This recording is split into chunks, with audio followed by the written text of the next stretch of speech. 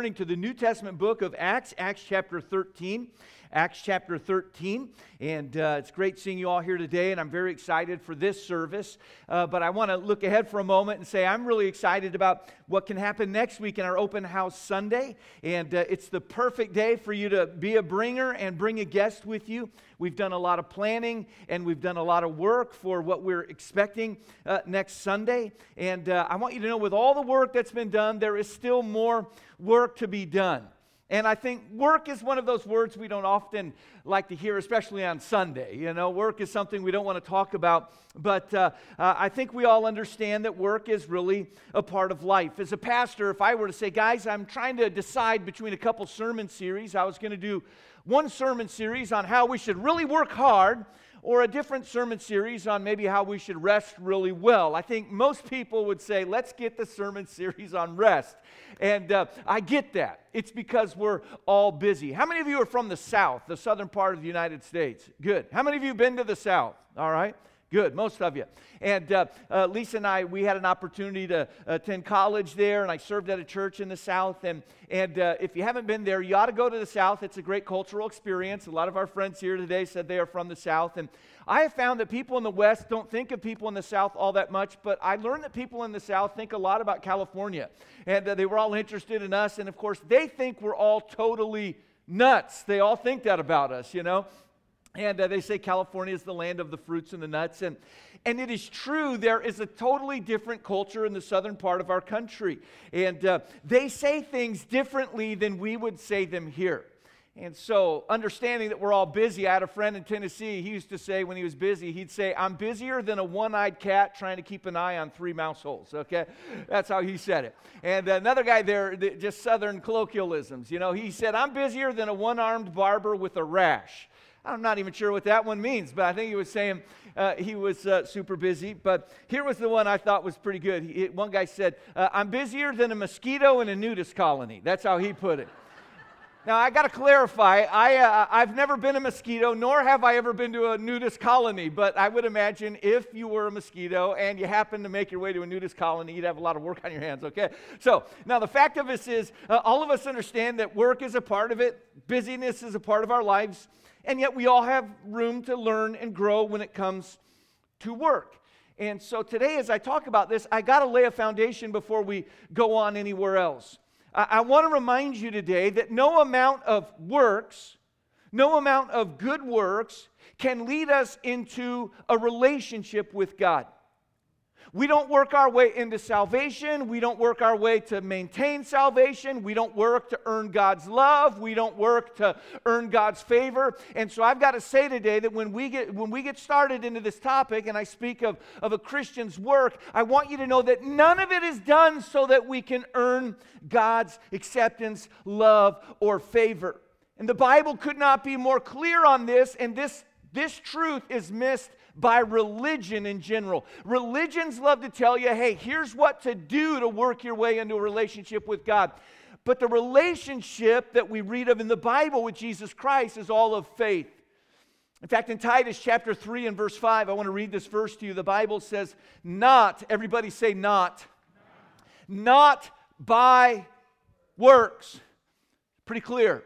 Not by works of righteousness which we have done, the Bible says. But it goes on to say it's according to His mercy that He saved us by the washing of regeneration and the renewing of the Holy Ghost. To the church in Ephesus, Paul wrote these words.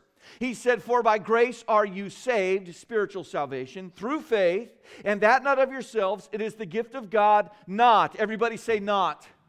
Not of works, lest any man should boast. The day will come in my life where I will have preached my last sermon, and I hope if anybody takes the time or has any interest to reflect on sermons that I've brought, I hope they would say, I'll tell you one thing about old Steve, he was a grace preacher. He told people it's not by works of righteousness. It's all based on the goodness and the kindness and the mercy and the grace of God. I hope it could be said of my preaching that I emphasize that Jesus did it all. It's all through faith in Him. Works has no place in salvation, in maintaining salvation, or in earning love favor or acceptance from God. But I hope that if someone did analyze my sermons, they would also come to the conclusion that I believe of all of the people in all of the world, Christian people should be the most diligent workers. No, we're not working off a debt. We're working from a foundation of gratitude for what God has done for us. And we can be sure of all of this because Paul also told the church in Ephesus in Ephesians 2 and verse 10, he said we are his workmanship. In other words, we're the product of the work of God. We're created in Jesus unto good works, which God hath before ordained that we should walk in them.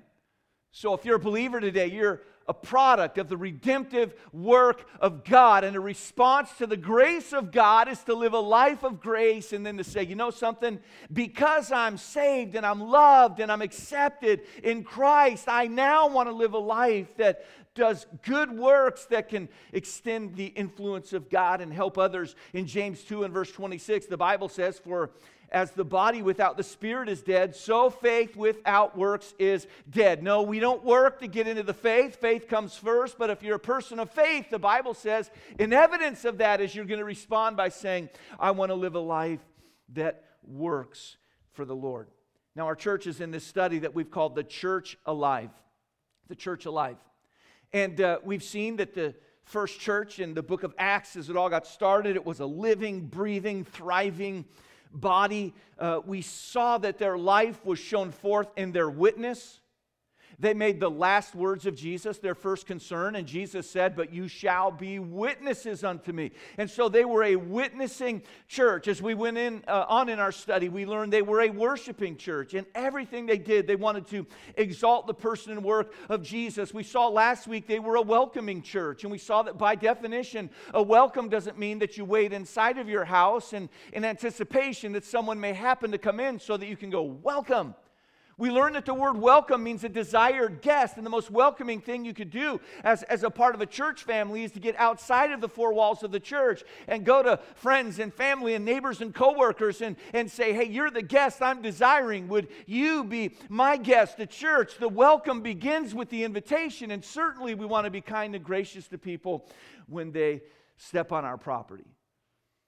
Today I'd like to close by sharing with you that a church that is truly alive as opposed to dead, in a live church, is a church that works together for the glory of God. No, they are not working to gain God's favor or love.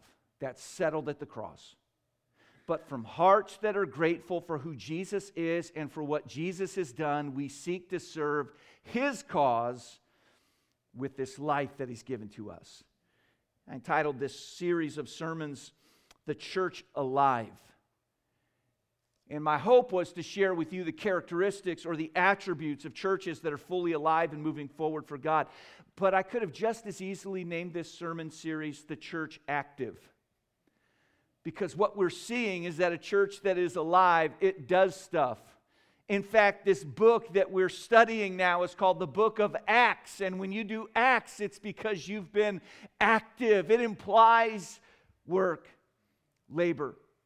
There are many passages in the book of Acts to which we could go to see a chronicling of all the acts, the activity that they did, the work that they did. But I think we have a special one before us today in Acts 13. And if you're able, I'd like to invite you to join me in standing as we look at this passage together. Acts chapter 13 is where we're going to be. I'm going to begin reading in verse 1. The Bible says, now there were in the church that was at Antioch. I'm going to just stop for a moment. All this about the church that we've been learning has been coming out of the city of Jerusalem, and I'll touch on this a bit more in our message. But as the influence of Christ spread, there was kind of a focal point that emerged outside of Jerusalem.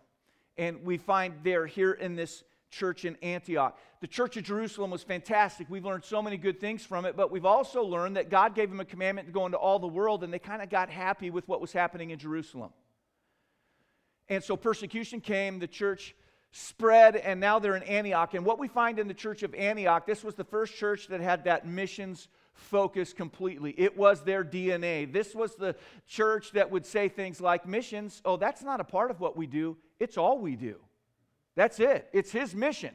And we're engaged with that. And so we find these in the church at Antioch. Certain prophets and teachers, as Barnabas and Simeon that was called Niger, and Lucius of Cyrene, and Manaen, which had been brought up with Herod the Tetrarch, and Saul. As they ministered to the Lord and fasted, the Holy Ghost said, "Separate me, Barnabas and Saul, for the work whereunto I have called them."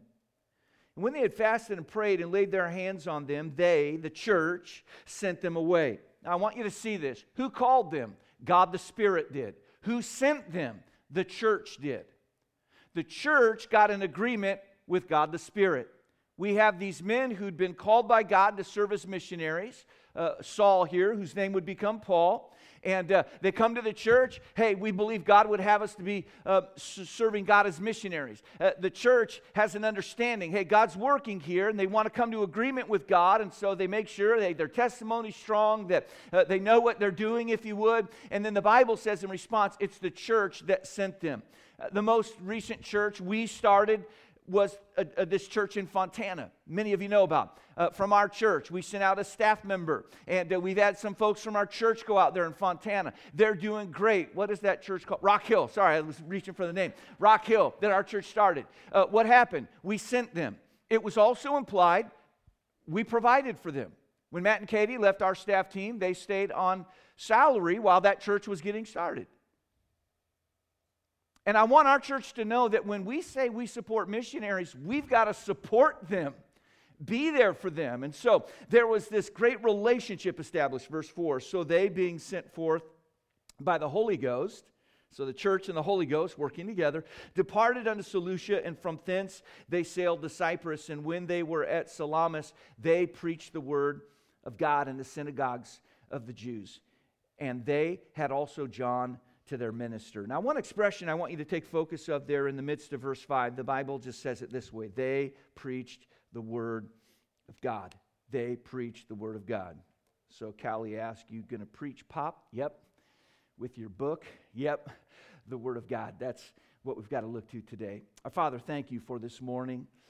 Help us as we go through this, Lord. What a great passage of Scripture. What an incredible topic from which we can learn. Open our hearts. Help us to be a church that is alive in you and for you. And we ask this prayer in Jesus' name. Amen. Thanks a lot. You may be seated. I recall so vividly those days when I was receiving my Bible college training. Depending on the day of the week, I'd have 1 or 2 classes in at this point. And we'd hit a point in the day where all the students in this college would come together and we would have a time they called chapel service. We'd get together, similar to a church service. We'd sing a couple songs, and then we'd hear from guest speakers from across the nation. A lot of the really well-known and greatly used servants of God would come, and they would preach the word. And I've got to tell you, I learned a lot in my classes, but chapel for me was my favorite time of the week. We'd get together, and these messages would come, and they would inspire me, and I would dream big dreams for God as I would hear others tell their story. And I was shaped to a large degree by hearing from others who'd gone and served and done something wonderful for the Lord Jesus Christ. But I noticed a pattern over time. It seemed that the speakers were either experts in church history or they were experts in prophecy. It seemed that some would go back to the book of Acts as we've done and talk about the first century church, or maybe they talk about the Coptic revival, how things developed. They would go through the Dark Ages and the Reformation period. They'd talk of the Welsh revival, and they would speak of the Great Awakening and the Second Great Awakening, and they would tell amazing stories of things that had happened in the history. And others were experts in prophecy. They'd talk about the signs of the times, and they would talk about all the prophetic events on God's divine timeline, and they would talk about the reality that Jesus is coming again. And I enjoyed hearing of what God had done, and I enjoyed hearing of what God would do, and there's a place for all of that. And again, I'm glad to know of a God who's so great he can overcome. And one way I know that is by seeing what's happened in the past. I'm encouraged knowing I have hope of a coming Savior. I'm grateful for the past. I'm hopeful for the future. I just happen to live in the present. And obviously, I don't want to disrespect God's story in the past. I want to learn from it, nor do I want to ignore the reality of His imminent return. I'm believing in it. But what I began to truly long for during that time in my life was a perspective that would allow me to hold to the past and reach to the future in a way that would make an impact for God in the present. I began to pray daily that God would allow me to find a foundation in His past and in His promises that would allow me to be productive in the present. Now, to this point, the book of Acts, we've learned the church revolved around Jerusalem. As I said, it got started there. God did great and miraculous things there, but the command of Jesus was not fully implemented. Now, I want to go back to a verse that started this whole study that we began several weeks ago in Acts chapter 1 and verse 8. The last words of Jesus here. He said, "But you shall receive power. After that the Holy Ghost has come upon you. And you shall be witnesses unto me, both at Jerusalem and in all Judea and in Samaria and unto the uttermost part of the earth." Jesus said, listen, I know you're at Jerusalem and you need to reach this city, but while you're reaching this city at the same time, simultaneously, I want you reaching out and abroad and around the world. Church began to see great things in Jerusalem, and it was not until God brought His gift of persecution that was used to move the church on, and it brought a new focal point to the city of Antioch. It was this church in Antioch that was seminal in the cause of missions and reaching out with the gospel in a way that had never taken place. And we see these elements we've considered to this point. They were a witnessing church, and they were a worshiping church, and they were a welcoming church, and certainly they were a working church. They knew what God had done. They rejoiced in it. They knew that Jesus was coming again, and they had hope in that. But they were determined to use their time and their space for the work of Jesus Christ. So we think of this passage, we see several elements that pertain specifically to our topic. We get some incredible insight. If we want to be a church that's alive, and if we want to be a part of God's great work in the world today, here's the first element we can learn from this church in Antioch. Number one, they worked together. They worked together. In verse 1 of our text, the Bible says, "Now there were in the church that was at Antioch certain prophets and teachers, as Barnabas and Simeon, that was called Niger, and Lucius of Cyrene, and Manaen, which had been brought up with Herod the Tetrarch, and Saul." Now, in this context, Luke, who wrote the book of Acts, he's introducing us to these teachers and leaders and proclaimers of the Word of God. But there's something really important here, even about the names that were mentioned. What we find in these names is the reality that the Bible's telling us there was a group that was super diverse here. If I had the time to go into the background of each of these names, what we would see in a more in-depth study just of the names that we find in verse 1, we would find that they were nationally and ethnically diverse. We would see that they were diverse in their giftings. Some were more of the encouraging type, and others were more of the prophetic, out front, hard-charging type. And we would see that there were some in here that were diverse even in their stations in life. It's true. Most of those first-century Christians were very common, ordinary people. And yet we read of at least one in this list who was raised in the home of a king. And Coastline, I'm sharing that with you today because I want you to come to understand that no one is unimportant in the work of God. And it matters not what country you're from, what your ethnicity is, what your first language is, what kind of home you were brought up in. When we come together under the banner of the local New Testament church, we've got to understand that God has said that we're a body and we're members in particular. And there is no unimportant member within this body. God wants to use your life, and we work best when we work together. Can somebody say amen? To the believers in Philippi who were an outgrowth of this church in Antioch, Paul wrote this. He said, "Only let your conversation or your life be as it becometh the gospel of Christ, that whether I come and see you or else be absent, I may hear of your affairs, that you stand fast in one spirit, with one mind, striving together for the faith of the gospel." He said, guys, you need to have one spirit and one mind, and that kind of unity is only found when we're following one God and finding our directions from one book. And he says, I want you guys to work together, strive together for the faith of the gospel. And friends, there is no way we can strive together if we're not willing to roll up our sleeves and join in the work. I praise God for everybody that comes to Coastline and finds a comfortable seat and does your best to enjoy whatever it is we can give as a service. But God's work goes forward when Christians say, hey, this isn't a spectator sport. Where can I serve? How can I help? They work together. Years ago, I took a trip to the Philippines, and some folks from our church went, and this was one of my favorite trips I've ever taken. I think there were about 14 or 15 in our group, and we had a fantastic time and saw God do some great, great things. There was one church we were going to be at, and they'd asked me if I would preach just outside of Manila in the Philippines. It was that church's 26th anniversary. And, of course, we were all excited to be there. It was an honor to be a part of a special day. And so I was talking with the pastor. He was telling me, he said, we're going to have more than 10,000 in church tomorrow.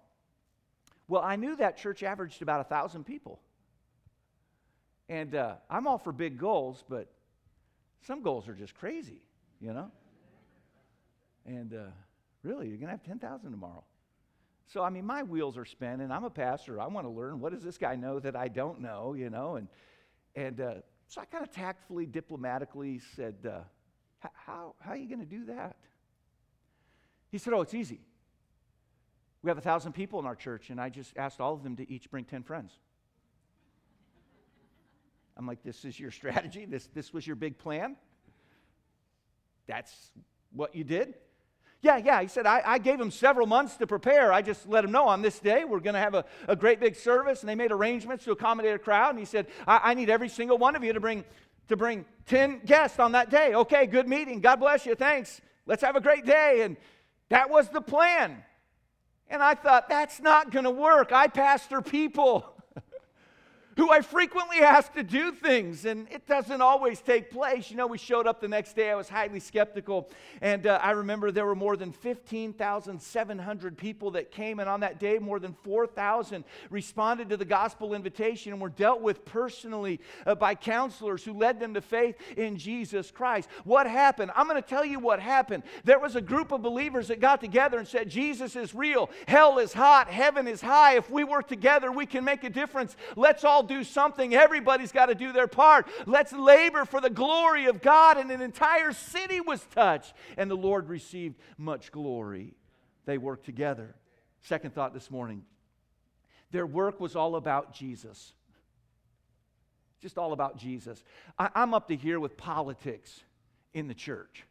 I don't like it outside the church most of the time, to be honest with you, but listen, these people weren't trying to make a name for themselves, build a kingdom unto themselves.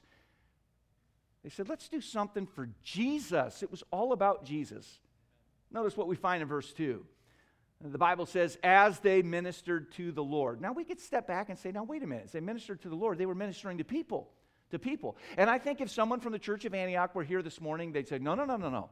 People might have been the ones receiving our ministry, but really, it was all for the Lord and to the Lord. And friends, until we see that our work is to God and for God, we'll never see the impact that we need to make. You see, when you do what you do just for the result you get, it can quickly become all about you, and then you're just a pride monster, an egomaniac, trying to get the big win so you can prove something to yourself or to some other person. When you do what you do just for the result's sake, it can become all about pride. When you do what you do just for people, I promise you, you won't have longevity in the work of God, because most people are a little bit nutty. You know, everyone in this room's good, but I mean, you know, other people, sometimes they aren't always easy to work with, and they're not always thankful for it. If you're doing what you're doing for people, it won't take you long to figure out they're not worth it. But if you do what you do for the Lord Jesus Christ and His glory, you'll have a motivation that will lead you forward. You're working from a heart of gratitude, and God can use a church like that. As we began our study, we took time to go to Acts chapter 2, and in Acts chapter 2 and verse 47, we read that it was the Lord that added to the church daily such as should be saved. The Lord added to the church. It was the Lord that added to the church. And He added to a church that was filled with workers in His work who extended invitations and shared the gospel Listen, friends, I want to tell you what we are. We're workmen for the Lord. We work for Jesus, and it's Jesus who adds to his church. Paul in 2 Timothy 2 said this, "Study to show thyself approved unto God, a workman that needeth not to be ashamed, rightly dividing the word of truth." Paul said, listen, let's not forget what we are. We're workmen.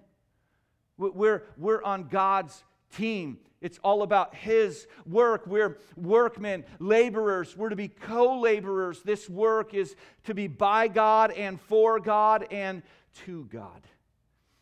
As we move on in this verse, we see thirdly together, their work centered on prayer. If you're still with me, say amen. Their work centered on prayer. Now in verse 2, we read that they had fasted. In verse 3, we read this. "And when they had fasted and prayed and laid their hands on them, they sent them away." And again, that word sent, I want you to get the idea. That meant, hey, we're in this with you. It doesn't mean be away with you. It means you're going out of us. You're a part of us. And they were with them in that work. And before they formally sent this team into the work of missions, the Bible says they fasted and prayed. Now, fasting is a practice of setting aside something that is ordinarily not a bad thing. It's good for us, but setting something aside for the purpose of really getting in tune with the Spirit of God. And in most cases, in the case here, fasting meant they would say, hey, we're not going to eat for a period of time because we want to use that time as time to pray and go to God and say, God, we want to hear from you. And these people were passionate about their understanding of needing God. And so they would fast and pray. The two went together. Now, I've been told over the years by some that, you know, Pastor, I just can't serve anymore, so I'll just pray. And I have two issues with that statement. Here's the first one. It's true that our energy and our opportunities may change in the course of our lives, but we all can serve in one way or another. We all can. You see, when it comes to prayer or work, it's not either or, it's both. Everybody can do something. And I say that today to say this, never sell yourself short. Never sell yourself short. The second issue I have with that statement is the idea that prayer is somehow a lesser important part of the work of God. I can't do the work, I can only spend time in prayer. And the fact is, prayer is very much a part of the work of God. Nothing happens until we pray. One author from years ago named Oswald Chambers said it this way. He said, prayer does not fit us for the greater work. Prayer is the greater work. Friends, you need to know today that we're to pray before we work, and we're to pray while we work, and we're to pray after we have worked. For when we work, but when we pray, God works. And something happens when a church comes together and says, hey, in the midst of our work, let's not forget the greater work, the work of prayer, asking God to do what only He can do, because doing God's work requires a power we don't possess.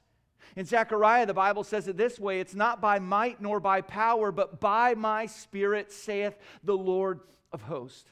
God said, I've got a power for you, and prayer is what accesses the leading, the divine enabling of God. In Luke chapter 11, the Lord says this, and I say unto you, ask, and it shall be given you. Seek, and ye shall find. Knock, and it shall be opened unto you. And friends, a church that is alive is a church that's going regularly to the Lord, and we're asking, and we're seeking, and we're knocking, saying, God, would you do a work in us so that you then can work through us? We come not, Lord, in a selfish mindset, but with a servant's heart. Use us in your work. Then I want us to see, fourthly today, finally, their work was gospel-focused. Their work was gospel-focused. They worked together. They focused on Jesus. It was all about Jesus. They prayed. And as that was done, the Bible tells us next that they sent a team out to share the gospel with even more people, expanding the influence of Christ. In verses 4 and 5, we read it this way. So they, being sent forth by the Holy Ghost, departed unto Seleucia. From thence they sailed to Cyprus.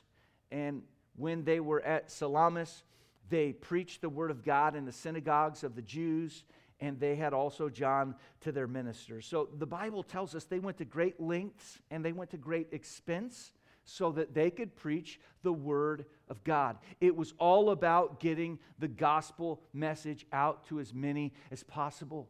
That's what it was all about. I mean, everything up to that point, it was a means to an end. The end was tell people about Jesus Christ. Tell people about the Lord. That's what it's all about. Jeremy Pinero, our missionary, was with us last week. Our missionary, Papua New Guinea, we had Papua New Guinea was a week before the Kex. He's to Vanuatu, a very poor country, and he talked about how medical teams would come in. And listen, it's a good thing to help people who have medical needs. That's a great thing. His motivation wasn't just to treat people physically who would die at some point in the future anyhow. He used that as an occasion to gather people together to preach the gospel. It's all about getting the gospel message of Jesus Christ out. And friends, there is a danger in every church, and there is a danger in every Christian of getting inward focused, thinking only about me and mine, or a church thinking of only us and ours. And there is no doubt we need to care for one another. I preached a whole message on that even in this series. That is to happen. But ultimately, we care for one another so that we can be in good health spiritually, so that we can get engaged in the work of getting the gospel message out. In 2 Timothy, Paul was writing to a young pastor named Timothy. And his words really speak to us all. In 2 Timothy 4 and verse 5, Paul's writing to this guy and he says, Timothy, watch thou in all things. Endure afflictions. Do the work of an evangelist. What's the work of an evangelist? To evangelize, okay? Make full proof of thy ministry. I love how Paul here, he just says, listen, Timothy, be careful in your life. Be careful. Keep going even when it gets tough. Make sure you invest your life in the work of evangelism. What was he saying? Timothy, share the gospel message of Jesus Christ. A few moments ago, I mentioned a group from our church that went on a trip to the Philippines years back. And so on that same trip, we went to an island in the Philippines called Iloilo. And we visited one of our missionaries there, missionary Rick Martin. Just an incredible, incredible place, an incredible person. And I want to be clear, I don't know every missionary in the world, but I know a bunch of them, okay? And I don't know of a missionary who's been more fruitful than what I've observed at the ministry there where Rick Martin leads. Now, I'm the first to recognize some fields are harder than others and all of that. Taking all that into account, I've never seen a missionary go somewhere so radically change the place where they are and beyond. Pastor Martin is on the island of Iloilo, and he's in a city there also called Iloilo. Massive influence for Jesus Christ. They have about 300 extension ministries around their church throughout that island. It's just impossible to get everybody in. I was talking to one of the staff members there. He said, yeah, they average about 60 each, and I'm not real good at math, but that's about 18,000 people that gather on a Sunday to worship, not counting the massive numbers that come to their main campus right in the middle of the city. They've changed a city. Changed. But every single week, they start a new church. Now that blows my mind. Every week, they start a new church. Now again, these are in villages. When we think of a church, we think of, screens and buildings. And this is more of a village setting. But every week, they start a new church. I was talking with our missionary. I said, how in the world do you guys do that? He said, well, we preach the gospel and people get saved because there's power in the gospel. How many of you believe there's power in the gospel message? He said, and people get saved. And he said, not all Christians really want to live for God. He said, so we're thankful that everybody gets saved, and we want to lead everybody into a life of just full surrender to Jesus. But he said, but there are those. They yield their life to God. Salvation for them is not fire insurance. I've got a new purpose now. He said, so people get saved and some totally surrender. And those that surrender, a lot of them say, I want to serve Jesus in a full-time way with my life. He said, so we've got a Bible college, and they've got a large Bible college there. And he said, as our graduates come out, just the understanding. This is just kind of our system. The understanding is, we want to plug you into one of the villages. There's 7,000 islands in the Philippines. Not all of these are huge metro areas. Now, Manila is massive, 20 plus million people in Metro Manila, but most of the Philippines, it's more rural, and they'll send a graduate out to a place where maybe there's just several hundred people in that area. And he said, we'll get him out there, and I said, well, how do you finance all of this? And he said, well, these aren't missionaries from America. They don't need plane tickets, and they have no experience with Western life that they need to try and recreate. He said, we just help them get a little piece of land where they can plant a garden. We give them some chickens. And he said, there's bananas that just grow on trees where they're going, and they can do it. He said, honestly, just a few $100s, they're up and running. We stay in touch with them. We encourage them. We help them. And I started doing the math. You figure that's an amazingly low amount, but one every week. I said, how do you come up with that money? He said, well, churches that support us like yours, Steve, you guys help a lot. But he said, honestly, our church does most of it. The Philippines is a beautiful country. The people are incredible. Faithful Christians, so many of them that I've met there. But where Pastor Martin is, there's not tons of money. And he said our people give just sacrificially because they've just come to the conclusion, my purpose of being on earth is to serve God. I was just blown away by this, And he said, Steve, let me give you an example. He said, there's not great medical care in our city. And he said, years ago, it was much worse. And he said, there are a lot of common ailments that can lead to blindness that in most countries, just eye drops or something simple can take care of it. But he said, without that medical care, he said, we had a lot of blind people in our area. And he said, they do the only thing they can do. They just sit around and beg and try and get a few coins together a day, and that's their life. And he said, there are people that Jesus loves and died for too. And so we started having outreach to blind people and telling them about Jesus. And he said, man, a bunch of them got saved. And he said, I just got a burden on my heart. These people need a better life. Someone needs to help them. And there was a big house in the middle of their town. And he said, God provided a way for us to buy that. And we turned it into a home for blind people. And he said, we're producing a lot of Christian books that are going all throughout Asia and a lot of other things. And he said, so people live there. And what we do is we give them an opportunity to assemble books and some of the other things they do. And he said, we can pay them a wage that gives them dignity and a respectful life and meets their needs and just a little extra beyond that. But he said it was just a way we thought we could provide a great life for these people that otherwise would not have had one. He said, Steve, you're not going to believe it. We had a church planner going out not too long ago, and I got a phone call that the folks living at the blind home wanted to see me. And they gave me an offering to provide for one of these missionaries. He said they have so little.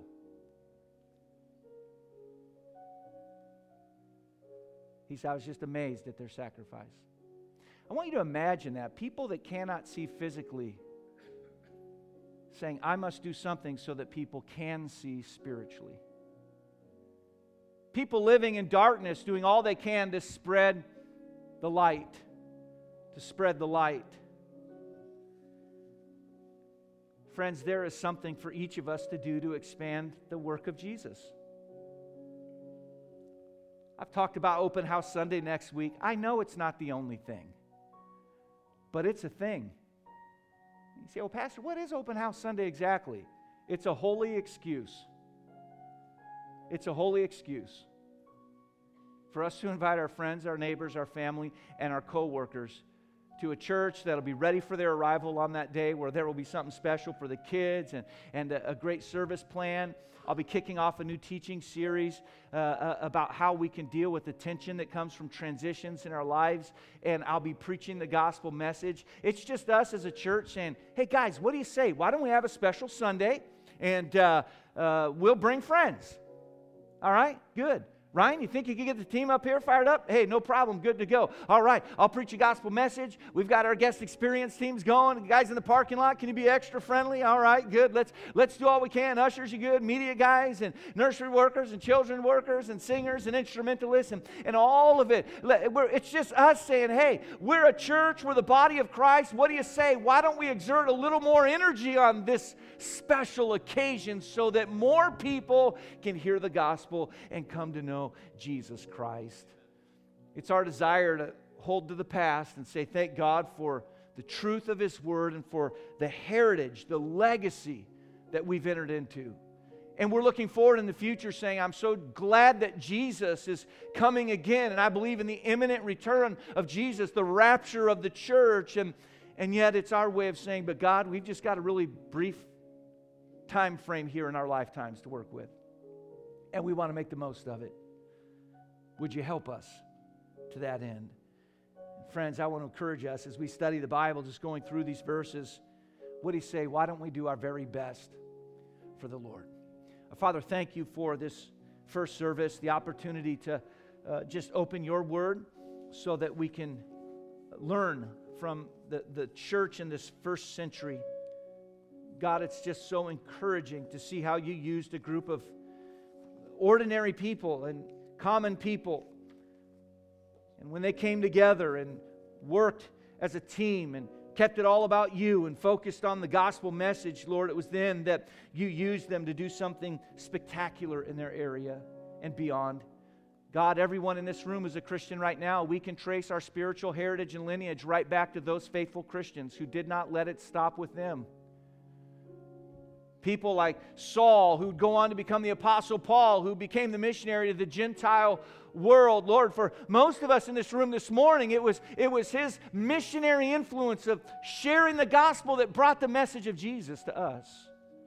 And God, I pray we'd keep it going, that those within the sphere of our influence would never be able to say, I didn't know, I never heard, no one ever reached out to me. God, may we be the ones, may we be your hands, your voice, to reach to those around us. We pray.